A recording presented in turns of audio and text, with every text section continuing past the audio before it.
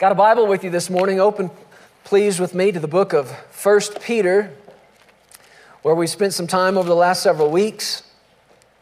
The Lord's been speaking to us out of 1 Peter chapter 5, talking to us about this year, our lives this year, what He wants to do in our lives, and not just this year, but beyond. And we are believing God and looking to His Word to set the tone and to set the expectation of what He wants to do in us. Amen? And there's a few words that we see here in the book of 1 Peter chapter 5 in verse 10 that I believe are doing just that. They are setting the expectation. Let's look at it again together. 1 Peter chapter 5, verse 10. It says, "May the God of all grace, who called us to His eternal glory by Christ Jesus, after you have suffered a while," now say these words with me, "perfect, establish, strengthen, and settle you." Say them again. Perfect, establish, strengthen, and settle. I think you need to say it again. Perfect, establish, strengthen, and settle. What do you look like perfected? What do you look like established? How different would your life be if you were strengthened, if you were settled? And I know it that this is what the Lord is desiring to do in our lives this year as a local church family, as a global partner family. He has given us His Word on it. And the God of all grace is going to work in our lives, amen, to do what? Perfect, establish, strengthen, and settle us. And I'm excited about it. I believe some of you have gotten a hold of it too. I mean, we hear it coming back to us in some of these good reports that the Lord's doing. We hear it coming back in your words of faith. This is what God's doing in my life, in my family. He's perfecting us. And we've talked a little bit about it. We'll get into more of it later. But, you know, this perfection, don't let it throw you. It doesn't mean flawless. It doesn't mean you come to a place where you never make a mistake again. You and I never arrive at perfection in the flesh. But if you study these words, what you actually find out He's talking about is development. He's talking about a maturing. He's talking about completing and equipping you. And that's the one I really love. I get excited when I think about God giving us the equipment to do what God's called us to do. Because there's nothing more frustrating, I think, than trying to do a job without the equipment to do the job.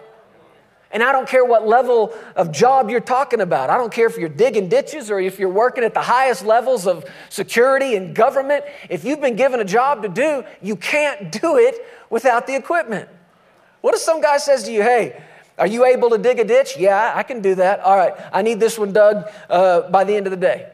And he walks away and you're like, "Well, can I get, a shovel or a bulldozer or something?" "No, Go ahead, get to work." That's frustrating, right? What do you lack? The equipping. Well, that's all in this word, perfecting. The equipping that God wants to do in our lives. The God of all grace perfecting us, establishing us on course, strengthening us. Our days of weakness are over in Jesus' name. Anybody else done being weak spiritually? Are you done being weak in your soul? Are you done being weak in your body? Are you done being weak mentally? Are you done being weak financially? Our days of weakness are over. We are being strengthened in these days. We're being settled in these days. Thank you, Lord, for this settling that's happening. Our hearts are fixed, established, trusting in Him. There's a settling taking place.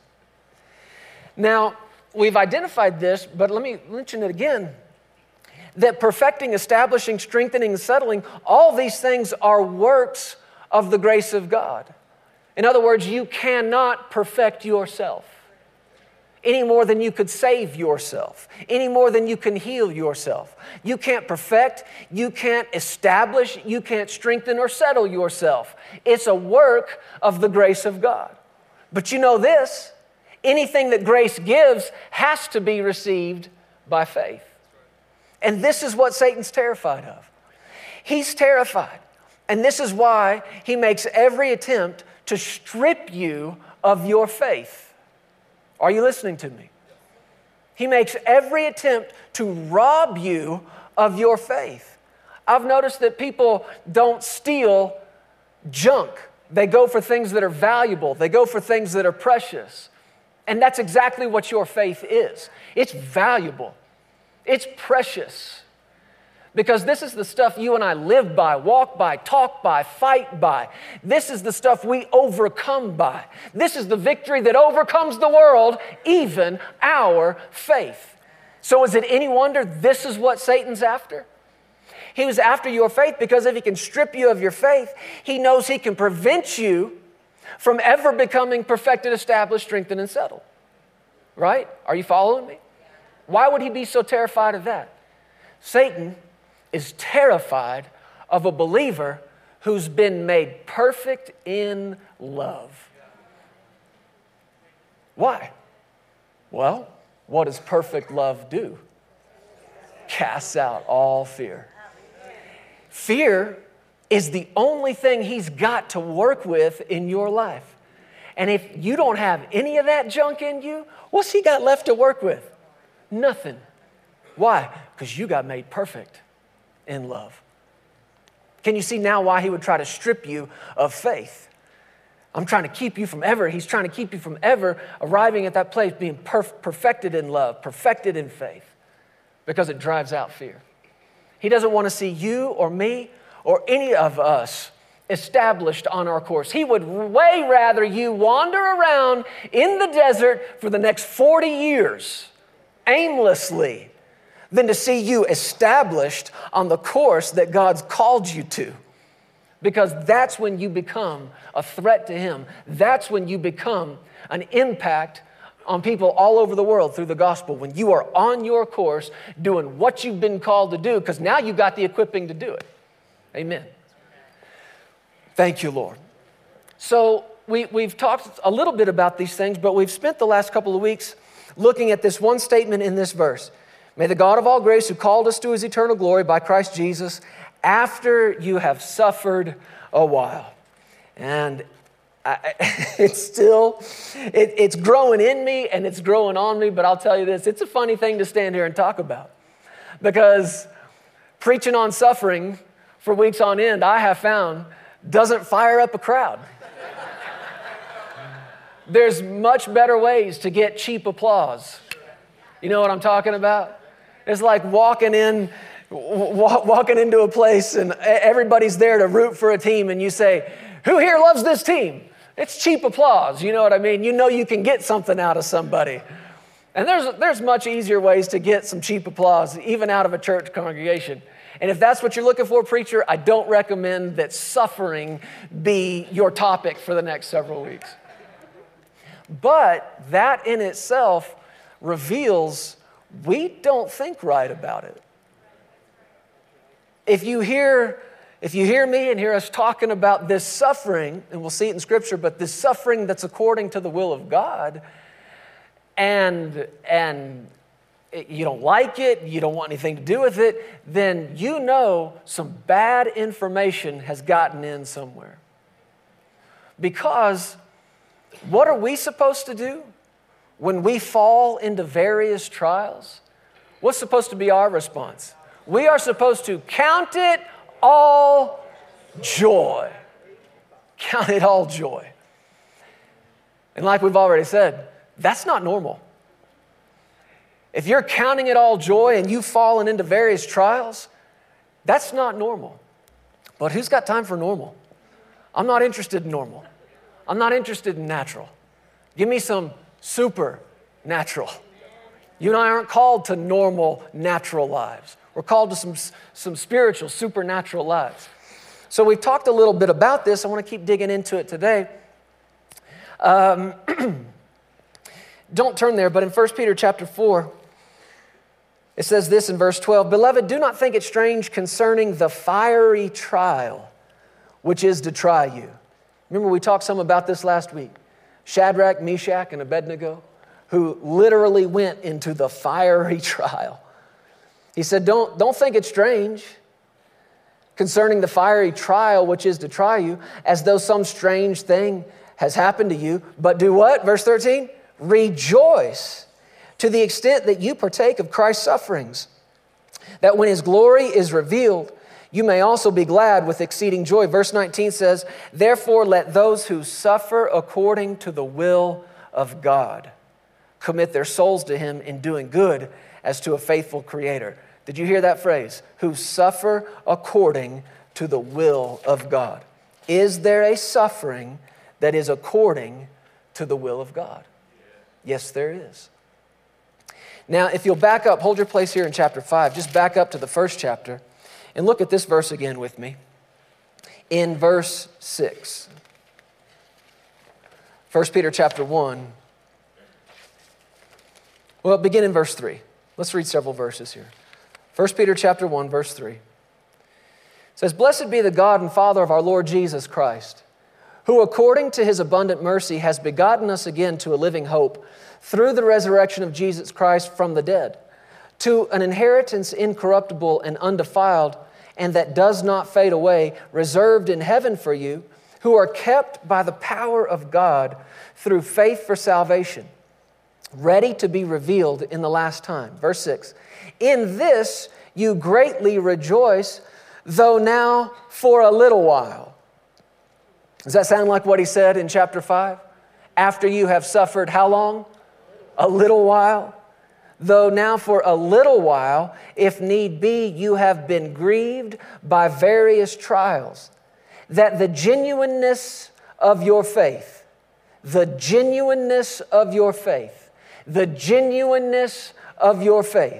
being much more precious than gold that perishes, though it is tested by fire, may be found to praise, honor, and glory at the revelation of Jesus Christ. The genuineness of your faith. Other translations talk about the trial of your faith. So it's easy to get excited about the perfecting, establishing, strengthening, and settling. But according to what we've read in 1 Peter 5, do you and I ever get there without what he put in that scripture after you've suffered a while? Can you hear the thunderous response? It's like we've talked about before. It's like saying, man, I want to be huge. I want to be muscular. I want to be in shape, right? I want my muscles to have muscles. I want to be -% body fat. But here's the deal. I don't want to work out. I don't want to change the way I eat. Why? That's suffering. And I've been redeemed from all suffering. It's not going to happen, is it? No. But I'm reading this to you because I want you to be quick to identify what the suffering is about. What did he call it here? The trial of your faith. The trial of your faith. And he talked about how it's more precious than gold. Even though like gold, it's tested by fire. Paul wrote to Timothy, and we looked at this a couple of times in last week's message. He talked to him about the genuine faith that is in him. Well, if you can have a genuine faith, guess what else you can have? Fake faith, counterfeit faith, something that looks like faith, something that sounds a lot like faith, something that even acts a lot like faith. But it can be fake. And if it's fake, if it's counterfeit, it doesn't produce what only the real thing can. And so I asked you this last week, how are we ever going to tell the difference between genuine and fake? You have to test it. You have to test it. And I love the statement that he made that your faith is more precious than gold, more valuable than gold. And we talked about how Shadrach and Meshach and Abednego, Nebuchadnezzar had built this image. Does anybody remember what the image was made out of? Gold. And study it for yourself. It was something like, 60 cubits high or something like that. Study it all. It's like 90 or 100 feet tall. This thing is massive. That's a lot of gold. That's a lot of gold. But these guys wouldn't bow down to it. And what occurred to me just as soon as I walked off stage last week, and I nearly ran out here and said, wait, don't leave. Revelation hit. That their faith, Shadrach, Meshach, and Abednego, was more valuable than a 100-foot statue made out of solid gold. That's valuable. How do you even put a dollar amount on something like that? And yet the Lord says, your faith is worth more. So that's what the suffering is about. It's the trial of your faith, the testing of it, the proving of it. Now, I had you hold your place there in chapter 5. Go back there and look. You see here in these verses what our suffering is, a suffering that is according to the will of God. And it's important that you make that distinction in your life because there's a lot of confusion about what Christians are and are not supposed to suffer. There are many things that Jesus has redeemed us from. And whatever He bore for you on the cross as your substitution, as your sacrifice, you are not to suffer with that.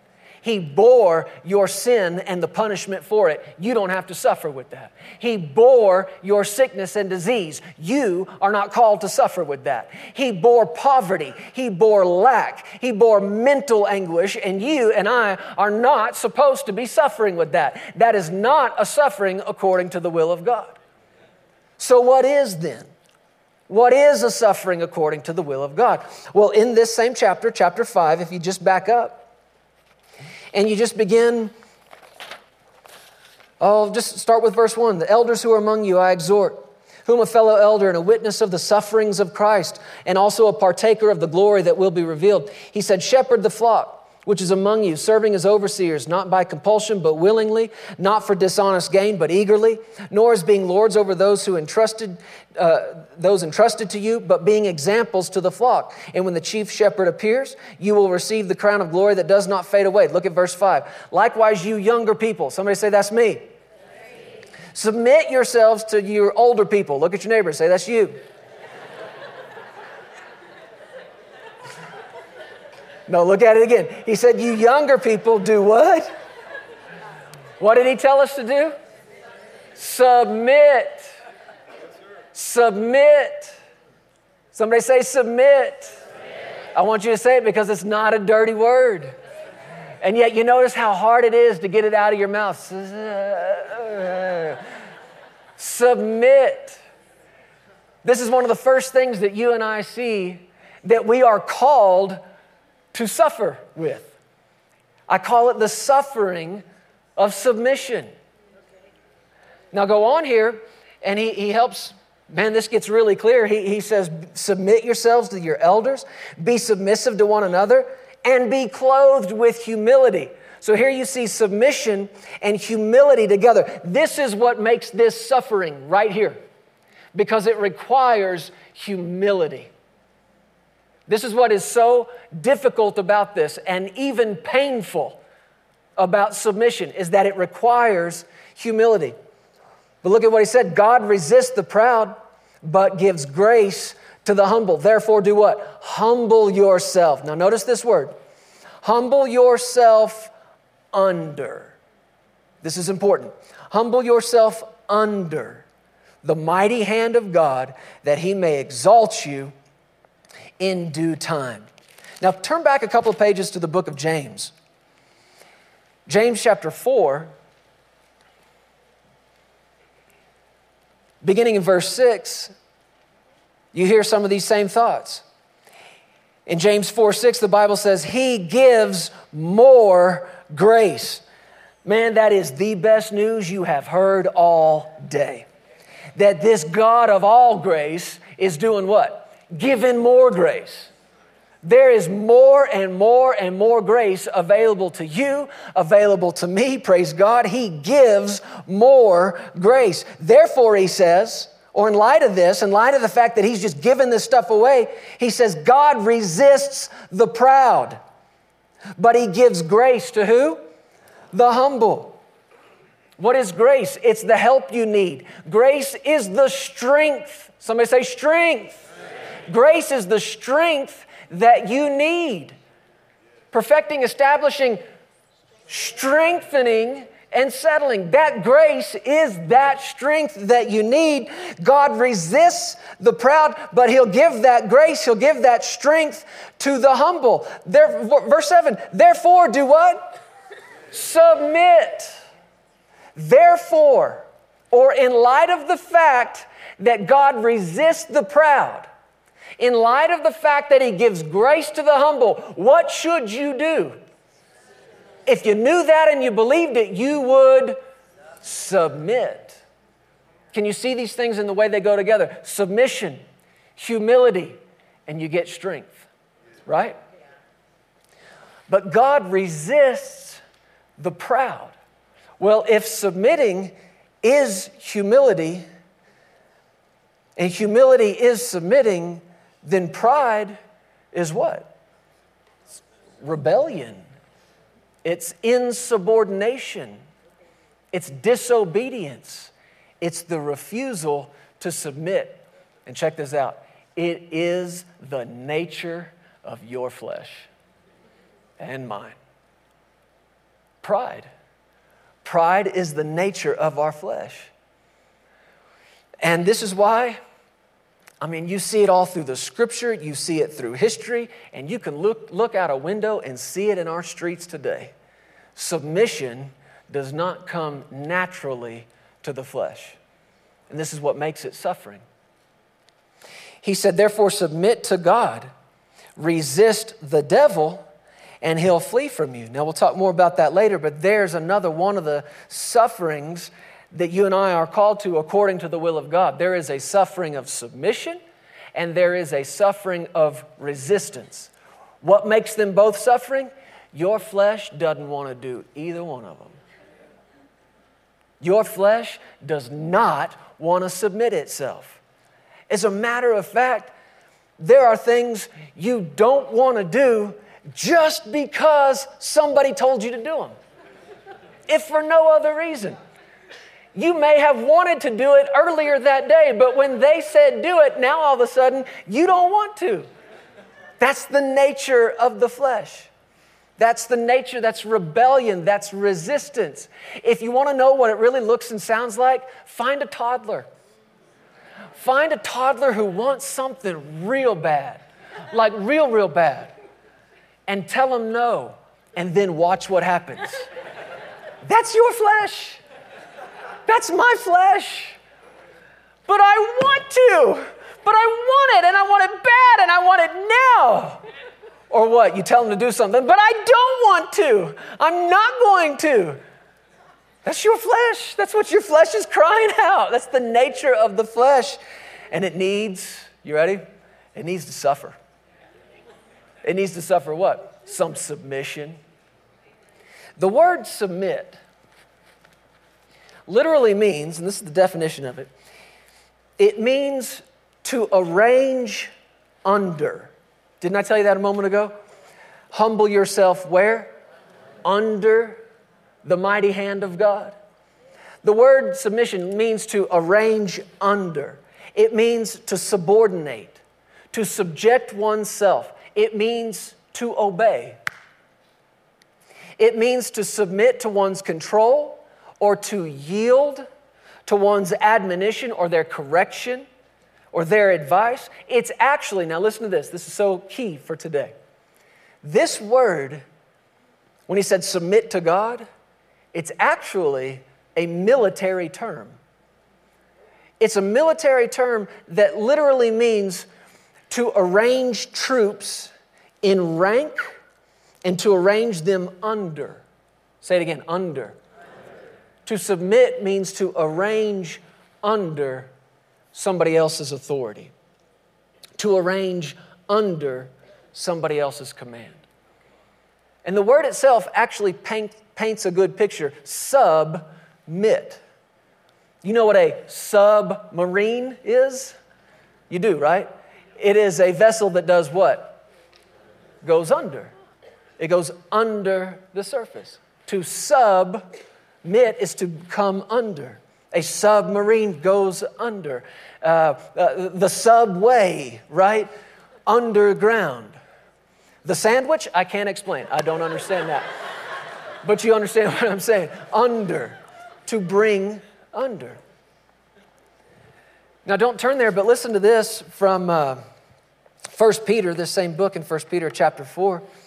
He said, therefore, verse 1, since Christ suffered for us in the flesh, arm yourselves also with the same mind. Look at this.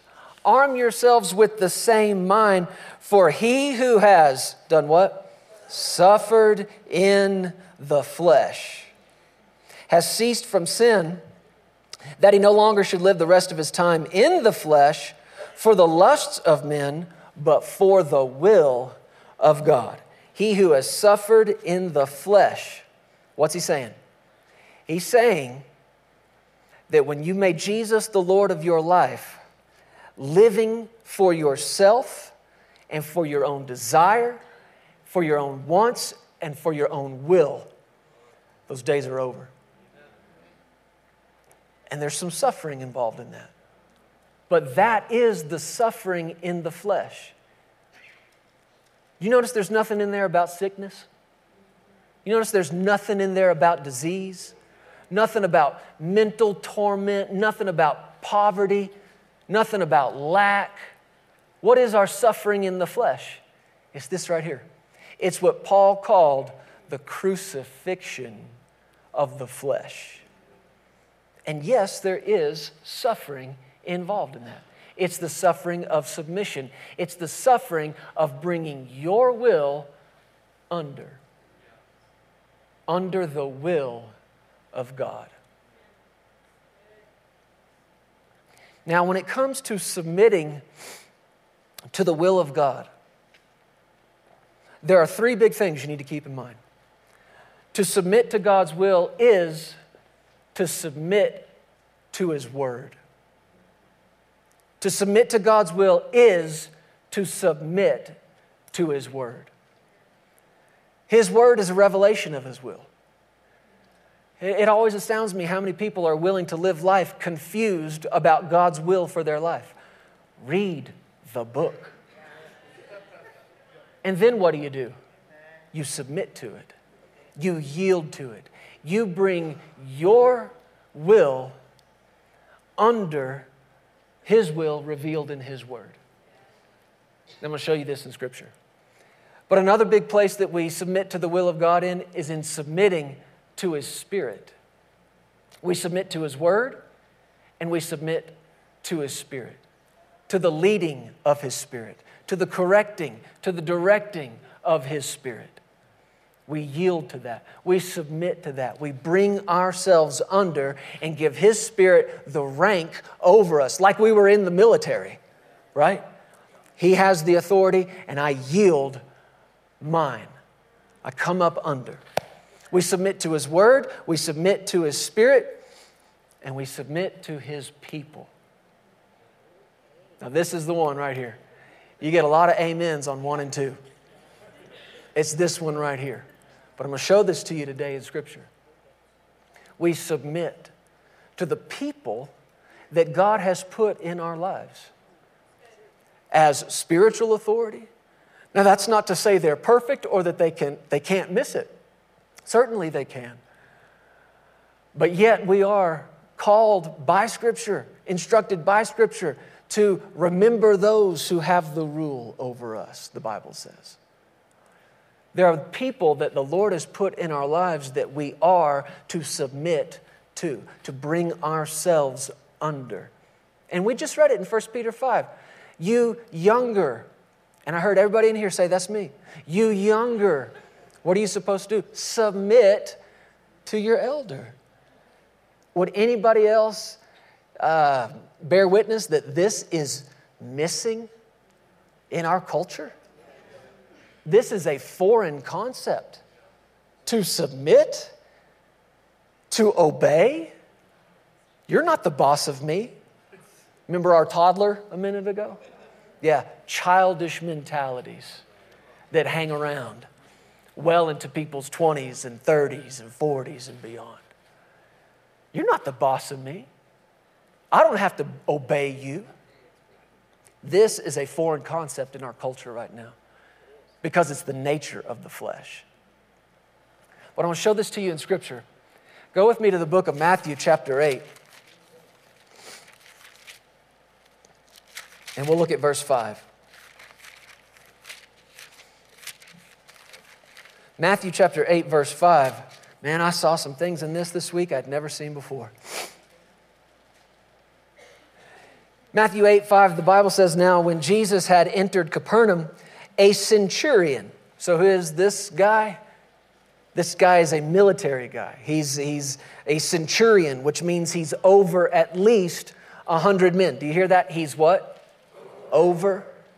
He's over at least 100 soldiers. This centurion came to Jesus, pleading with him, saying, Lord, my servant is lying at home, paralyzed, dreadfully tormented. And Jesus said, I'll come and heal him. Verse 8, the centurion answered and said, Lord, I'm not worthy that you should come under. I'm not worthy that you should come under. Now that I hadn't seen till this moment right here. I'm not worthy. Who's he talking to? Jesus. Now keep in mind who's talking. A Roman centurion. An officer in this army that occupies this land and occupies these people. And he's telling Jesus, I'm not worthy that you should come under. He said, I'm not worthy that you should come under, what was that, verse 8? I'm not worthy that you should come under my roof. Listen, but speak a word only, and my servant will be healed. This is so awesome. My servant will be healed. Look up the words. My servant will be made whole. You know what you could say? My servant will be perfected. My servant will be strengthened. If you speak a word only. Now notice what he says. Where's this revelation come from? Verse 9. For I also am a man what? Under. I'm a man under authority, having soldiers under me. And I say to this one, go, and he goes, and to another, come, and he comes, and to my servant, do this, and he does it. Check this out. This is what I'd never seen before. This man says to Jesus, I'm not worthy that you should come under my roof, but speak the word only, my servant will be healed, for I also. I never noticed that word also. I also am a man under authority. Well, if he's saying I also am a man under authority, who's the other man he's talking about? Do you see this? He's identifying with Jesus. He understands something. He understands that Jesus' ability to speak the word only and have things change, have things perfected and established and strengthened and settled. He understands that Jesus has the authority to do that because he is a man under. I don't know if I'm saying this right. He's saying, Jesus, I recognize something. You're under authority. And I recognize that because you've taken your place under authority, that your place under authority is what gives you authority over. Oh, come on, church. Can you see this today? He said, you've got authority over this sickness because you're a man submitted. And what's he saying? He's saying, I got servants. I got men under me. I got people I can say, go, and we don't have any discussion about whether or not he wants to go. I can say to these soldiers, go do this, and they do not say to me, but I don't feel like doing it.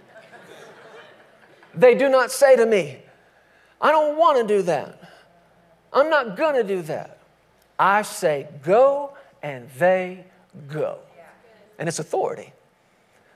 But where's he recognizing that his authority comes from? I also am a man under. My authority over them comes from help me, Lord, from me submitting under my authority. What's the best way to say this? My authority over them comes from their authority over me. How about we say it like this? My authority over Satan comes from God's authority over me. I don't get to resist until I've submitted. I also am a man under authority. Now notice what he connected the dots here. Say a word. This sickness has to submit to your word. What is it to submit to the will of God? It is to submit, to bring yourself under the word. Can you see that? I'm not worthy that you come under. Now, here's a guy who had every natural right and reason to push and boss Jesus around. Any Jew. He's an occupying officer. Can you see the humility? Man, I don't know what kind of suffering that required. For a Roman officer, a centurion, to humble himself under this preacher. But he did it. And you know what Jesus said about it? He stepped back and he marveled. And he said, I have never seen such great, what? Faith. Faith. Now, we've always thought that the faith was when he said, speak the word only, and there's certainly truth to that. But faith comes as the result of submitting. I'm under you, Lord, which gives me authority over the devil, over sickness, over disease. Where's the faith come from? Man, that guy's great, got such great faith. Did you hear him bossing around the devil? Did you hear him screaming and shouting and yelling at that sickness? Man, where's he get faith like that? It came from one place. It came from submitting. Now, you can take that same expression of faith. Satan, I resist you in Jesus' name. I bind up this sickness. I loose it, healing, and I resist you. I resist you. I resist you, resist you, resist you. But if that guy or girl has not first submitted, guess what all that is? Fake faith. It's not genuine. It's not the real deal. And it'll burn up in that fire. But the real deal just gets brighter. Thank you, Lord. Submitting to the will of God is what? Submitting to His Word. Now look at, how do we do this? Well, don't take time to turn there, but I told you it's also submitting to His Spirit. Submitting to His Word, submitting to His Spirit. And this is the big difference right here. How do you live life? We talked about it already earlier today. Do you live out of the flesh? Do you live out of the Spirit? And you remember just moments before the cross, when Jesus had gone into the Garden of Gethsemane. You know, that word itself, Gethsemane, literally means press. It's an oil press. It's a place of pressure. And you remember this account, but he went to pray and he said to Peter and James and John, you remember what he told them? Watch and pray that you enter not into temptation. Then he said this, for the Spirit, right, is what? Willing. The Spirit wants to do this. Willing to what? Well, I read that for years thinking, yeah, guys, come on, wake up. Watch and pray because you know you're going to be tempted to sleep. And your spirit's willing to pray. And I finally realized years later, Jesus wasn't just talking to them about staying awake. He's saying, watch and pray that you enter not into temptation, and then you see what's going on in him. It's his spirit that he's talking about. His spirit was willing. Willing to what? Submit submit. This is why he walks a few steps from them, the Bible says about a stone's throw. And he walks away and he falls to the ground and he cries out. You remember this? My God, if there's any way this cup can pass from me. What's happening here? I don't want to submit to this. I don't want to bring myself under this. Oh, but then he cried out. Anybody remember what he cried? Shout it with me. Not my will. Not my what? Not my will, but your will be done. What's he saying? I'm bringing my will under your will. Now he's going, my spirit wants to do this. My spirit in me is ready and willing to submit. But then he identified this other part of him that he had. And guess what? You got it too. I got it too. It's that flesh side. He said the spirit's willing, but the flesh is weak. And what's the flesh going? What's the flesh saying? I don't want to. I don't want to go to the cross. I don't want to. I don't want to submit. I don't want to. I don't want to. I'm not gonna. What do you think your flesh is crying out? I don't want to be crucified. I don't want to be crucified. I want what I want. I want it now. Give it to me now. I want it my way. It's the same thing. Jesus' flesh was crying out the same thing. But he gave voice to his spirit when he said, not my will, but yours be done.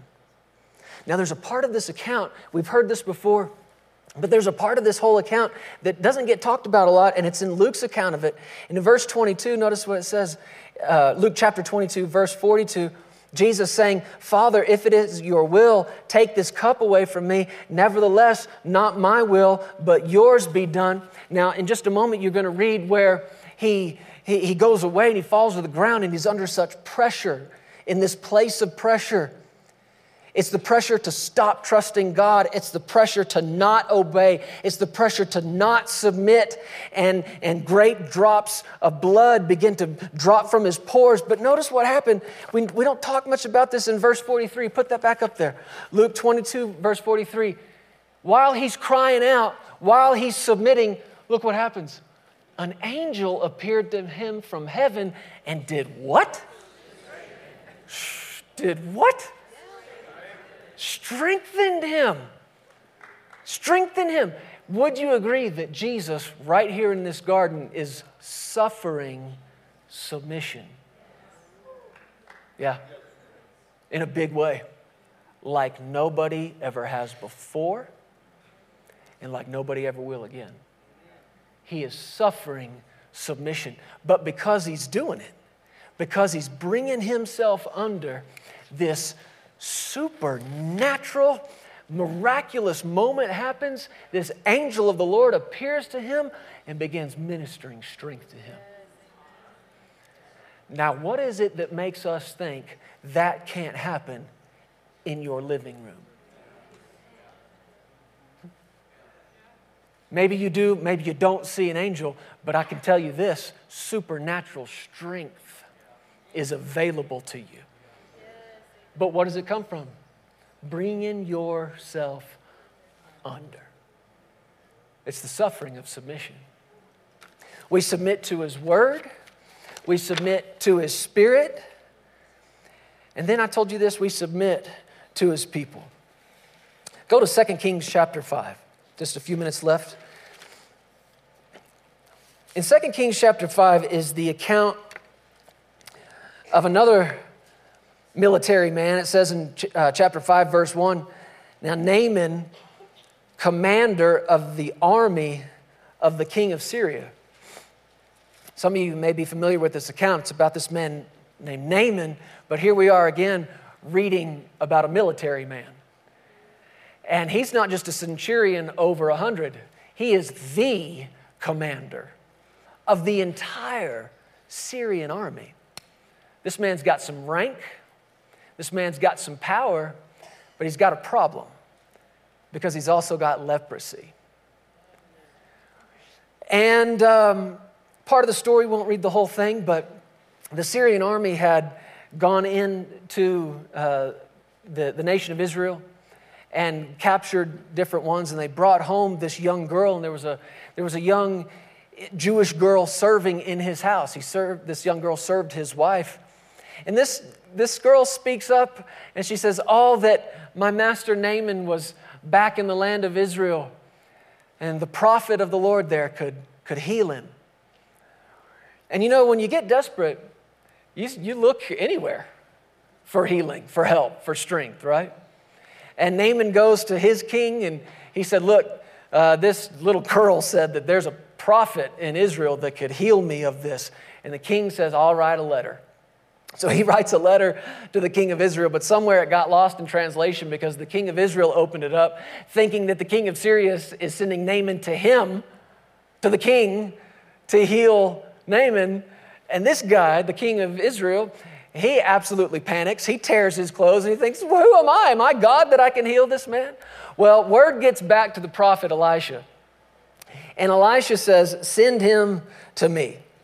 And it says in verse 8 of chapter 5, "So it was when Elisha, the man of God, heard that the king of Israel had torn his clothes, he sent to the king saying, 'Why have you torn your clothes? Please let him come to me. He'll know that there is a prophet in Israel.' Then Naaman," notice this, "went with his horses and his chariot." I mean, this is like a limousine pulling up to Elisha's house and his whole entourage piling out of these vehicles, right? He stood at the door of Elisha's house. Verse 10, it says, "Elisha sent a messenger to him saying, 'Go and wash in the Jordan 7 times, and your flesh shall be restored.'" Restored. We talked about this. Perfected, established, strengthened, and settled. Many translations say, "May the God of all grace restore." To be perfected is to be restored. This is what Naaman needs. He's got this disease that's literally eating away at him, and he needs restoration. He needs perfection. And Elisha sent the messenger to say, "If you'll go wash in the Jordan 7 times, your flesh will be restored. You'll be perfected. You'll be strengthened, and you will be clean." But verse 11, look. "Naaman became furious and went away and said," listen to this, "Indeed, I said to myself, he will surely come out to me." What's happening here? Doesn't this guy know who I am? Huh? Didn't anybody tell him who it was that's coming to see him? I'm Naaman, for crying out loud. I'm the commander of the Syrian army. He said, "Surely I said to myself, this is what's going to happen. This is what's going to happen because this is what should happen." And he said, "Surely he's going to come out to me." The moment that Elisha sent a messenger instead of coming himself, guess what got insulted? Naaman's pride. And he's got all these expectations, right? Here's what's going to happen. "I said to myself, he will come to me." I love this. "And will stand," right? He's got this picture built up in his mind. "And call on the name of the Lord his God and wave his hand over the place and heal the leprosy." He's got this expectation of how it should go, of how it will go. And when it didn't go the way he thought it would, he got furious. He's like, "This is what's going to happen. This guy's going to come out. He's going to greet me, acknowledge my place.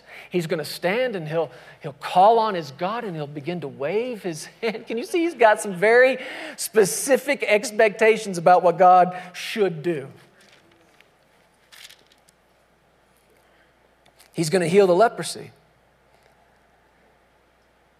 And he said in verse 12, "Are not the Abana and the Pharpar, the rivers of Damascus, better than all the waters of Israel? Could I not wash in them and be clean?" So he turned and went away in rage.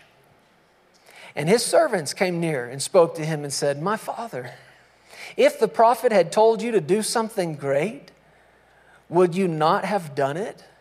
How much more then when he says to you, 'Wash and be clean. So simple. So I don't know how long it took to convince Naaman of this. And his pride, I imagine, fought it tooth and nail. But finally he agreed to do it. And it says in verse 14, he went down and dipped. Somebody say dipped. 7 times in the Jordan, according to the saying of the man of God, and his flesh was restored, like the flesh of a little child, and he was clean. Here's a commander, a man with rank, a man with power, whose flesh is having to be crucified because he does not want to bring himself under. He's used to being over everyone, over everything, and he gets his way. And if he says this is the way it should go, then that's the way it should go. If he says this is the way it should be, then that's the way it should be. And he allows that thinking and mentality to get over into this thing that he needs God to do. To the point where he's furious that God, and he thinks his problem is with this preacher. He thinks his problem is with this prophet, when actually his problem is with God. And there's an unwillingness to bring himself under. Why? This is not how I saw it going. This is not what I expected it to be. And so he refuses to suffer the submission of submitting to God's people, God's person. Somebody talks some sense into him, and you know the story, we read it. He goes down into the Jordan, and what did he do? He did what? I had you say it. Dipped. I've heard this story since I was a kid, and I did not see it until just a few days ago. What is this dipping all about? What is he doing? Every time he's dipping, where's he going? Under. Under. Did you notice this? Not once. Submission is not a one and done kind of thing. What's he having to do? Every time he dips and every time he goes under. He's literally a submariner at this point. He's under the water. What's it a picture of? Submit. Come back up. Well, now what do I do? Submit again. Okay, fine, I submitted. Now what do I do? Submit again. And again. And again. And again. And again. And again. What's happening? Every time he brings himself under, the flesh is being crucified. Every time he brings himself under, his will is coming under the will of God. Now, I'm not a big numbers guy. I don't study the numerology. I'm not saying there's not anything to it. I just don't give a lot of time to it. But I have heard this, and I think you have too. You know, the number 7. What is it? The number of perfection. And he got up out of that 7th submission, and he was restored. He was perfected. Even to the point where the Bible says his flesh was like a little child. What do we say about babies? Especially those new ones. They're perfect. Perfect. Not a thing wrong. Where did this perfection come from? Submission. And man, we've already seen it, church. I mean, we're a new church. Speaking of babies, that's us, man. We're new, but we have already seen it. And Sarah will attest to this, that it does not come naturally to the flesh to want to submit, to want to bring your will under. And there are people who would say, well, I have no problem submitting to the Word. I have no problem submitting to the Spirit. It's you. You're my issue. Well, I've already told you. As spiritual leaders, as pastors who stand in this office, can we miss it? Absolutely. Have we? Probably. Yeah. But I'm telling you, we've had individuals get so mad, get so fighting mad. Why? You asked them to do something that wasn't what they had in mind. It was not the expectation. I said to myself, surely you'd have me do this. Surely you'd have me lead that. Surely. And when we didn't, that flesh rose up, that pride rose up, and there was this refusal to bring themselves under. Now here's the thing, and here's what keeps me as a leader safe and Sarah as a leader safe. Do you notice what the Bible said in James 4? We read it. Submit yourself to God. People don't want to do this because they think, well, I'll be taken advantage of, and people, you leaders just want people to do all your bidding and to do all the dirty work and all the grunt work. It ain't about me. It ain't even between me and you. It's not between my leaders and me. It's between me and the Lord. Nobody can submit me but me. Nobody can make me submit any more than we could make these individuals or those individuals submit. Can't make you submit. You submit who? Yourself. You bring yourself under. I bring myself under. Listen to this.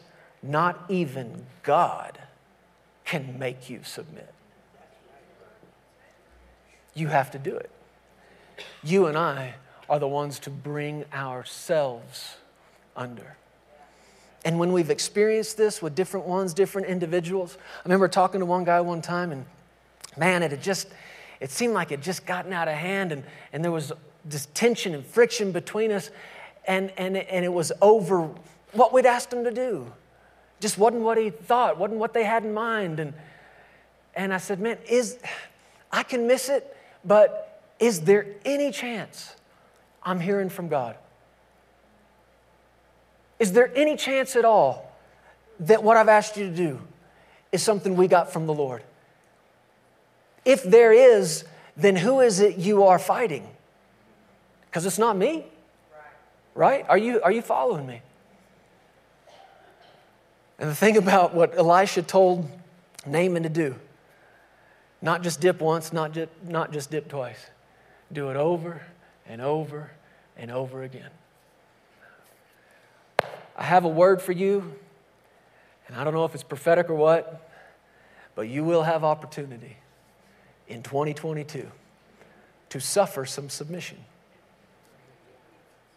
Now I saw a hand go up. That was the right response. Like, praise the Lord, I think. Maybe. Yeah, that's right. Because you know what's on the other side of it.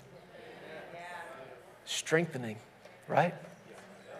And if God has to send an angel to your living room, when you bring yourself under him, he will see to it that you have the strength that you need.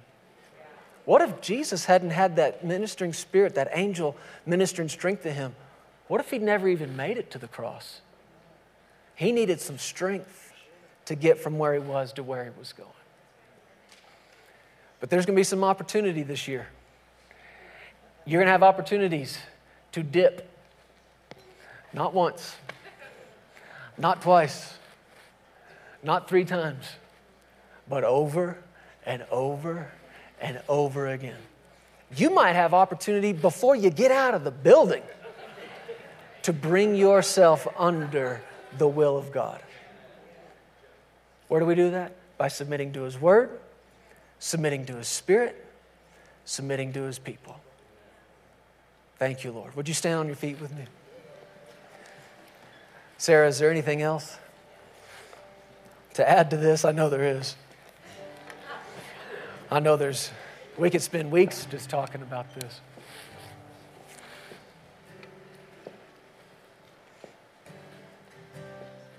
In all the years of ministry that we have helped people, we've seen this specific thing save people's lives. Thank you. That's exactly right. We've seen this specific thing save people's marriages. No little deal. It's a real big deal. I'm glad you said that. That's actually what the Lord said to me, and I forgot to say it today. We've spent a year together now or more in the Word. And I had a sense getting ready coming in here today that this was one of, if not the most important thing we've talked about so far. Wow. Because of that right there. Yeah. Your healing's tied to this. Your deliverance, your provision, your salvation. How were you born again? Submission. And you're exactly right. We have seen lives saved.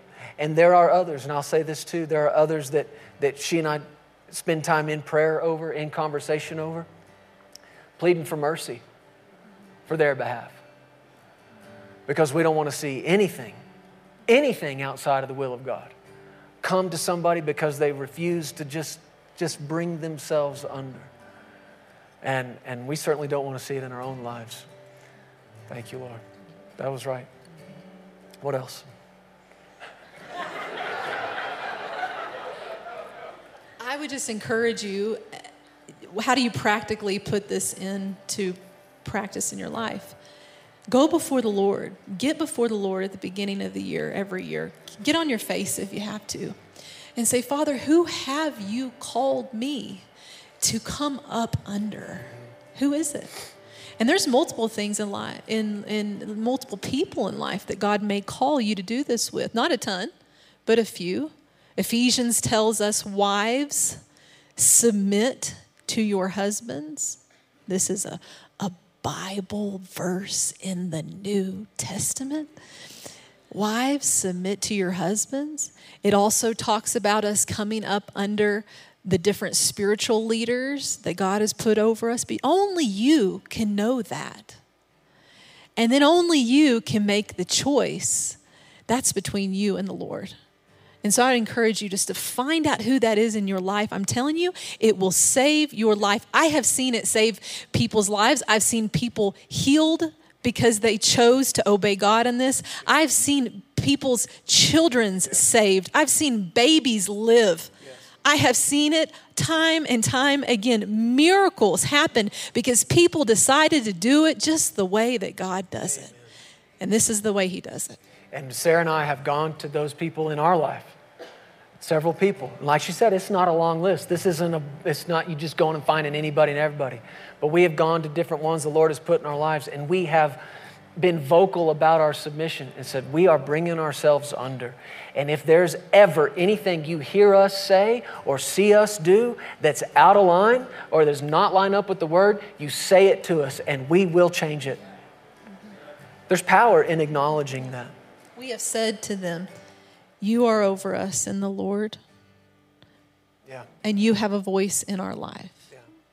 And when push comes to shove, and there's been times it's been hard, we've done it. We've taken it and we've listened. And there's things and it saved our life. They've said things to us before that, it ruffles feathers, but that's just the flesh. That's the toddler going, man, I don't want to. Right? Thank you, Lord. Jesus, what an example Jesus is. Not my will, but yours be done. Can we say it together today? Say it to the Father. Not my will, but yours be done. Come on, lift up your hands, close your eyes and say it again. Not my will, but yours be done. It's such a simple prayer of submission. And the flesh may scream, let it scream. You give voice to your spirit. Not my will, but yours be done. Thank you, Lord. I also had it come up in my heart just now that there are people in here that you need to go to someone that you may have supposed to have been submitted to for a long time, but you've somehow resisted that. You need to go to them and you need to say, you know what? I'm sorry.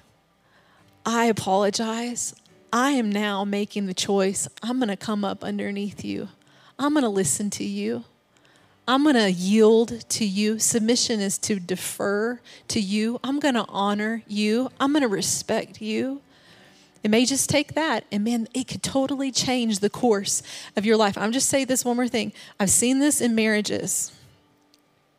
Oftentimes, when someone refuses to submit, there is an open door of confusion in the family. But the moment everything gets in its right order, someone comes and they say, I'm going to come up underneath you. Wives even say, you know what? I'm going to submit to you. I'm going to come up. I'm going to follow your leading. I have seen everything fall in order, all in place. All the confusion leaves. The devil has no open door in the home, in the marriage, in the family, in the children's lives. Things just fall into place. Amen. You get grace. You get grace. You get Where help. there's humility, you get grace. You get the help that you need.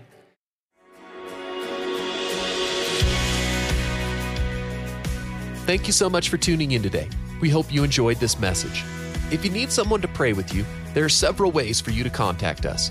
Feel free to give us a call at 817-577-0180. You can also contact us through the Legacy Studios app or either of our websites. Giving options are available online at pearsonsministries.com and legacychurch.family. If you prefer, you can also text an offering. Simply text Legacy and any dollar amount to the number 28950 and follow the prompts. Be blessed today. We love you, and remember, you are always welcome here in the House of Faith.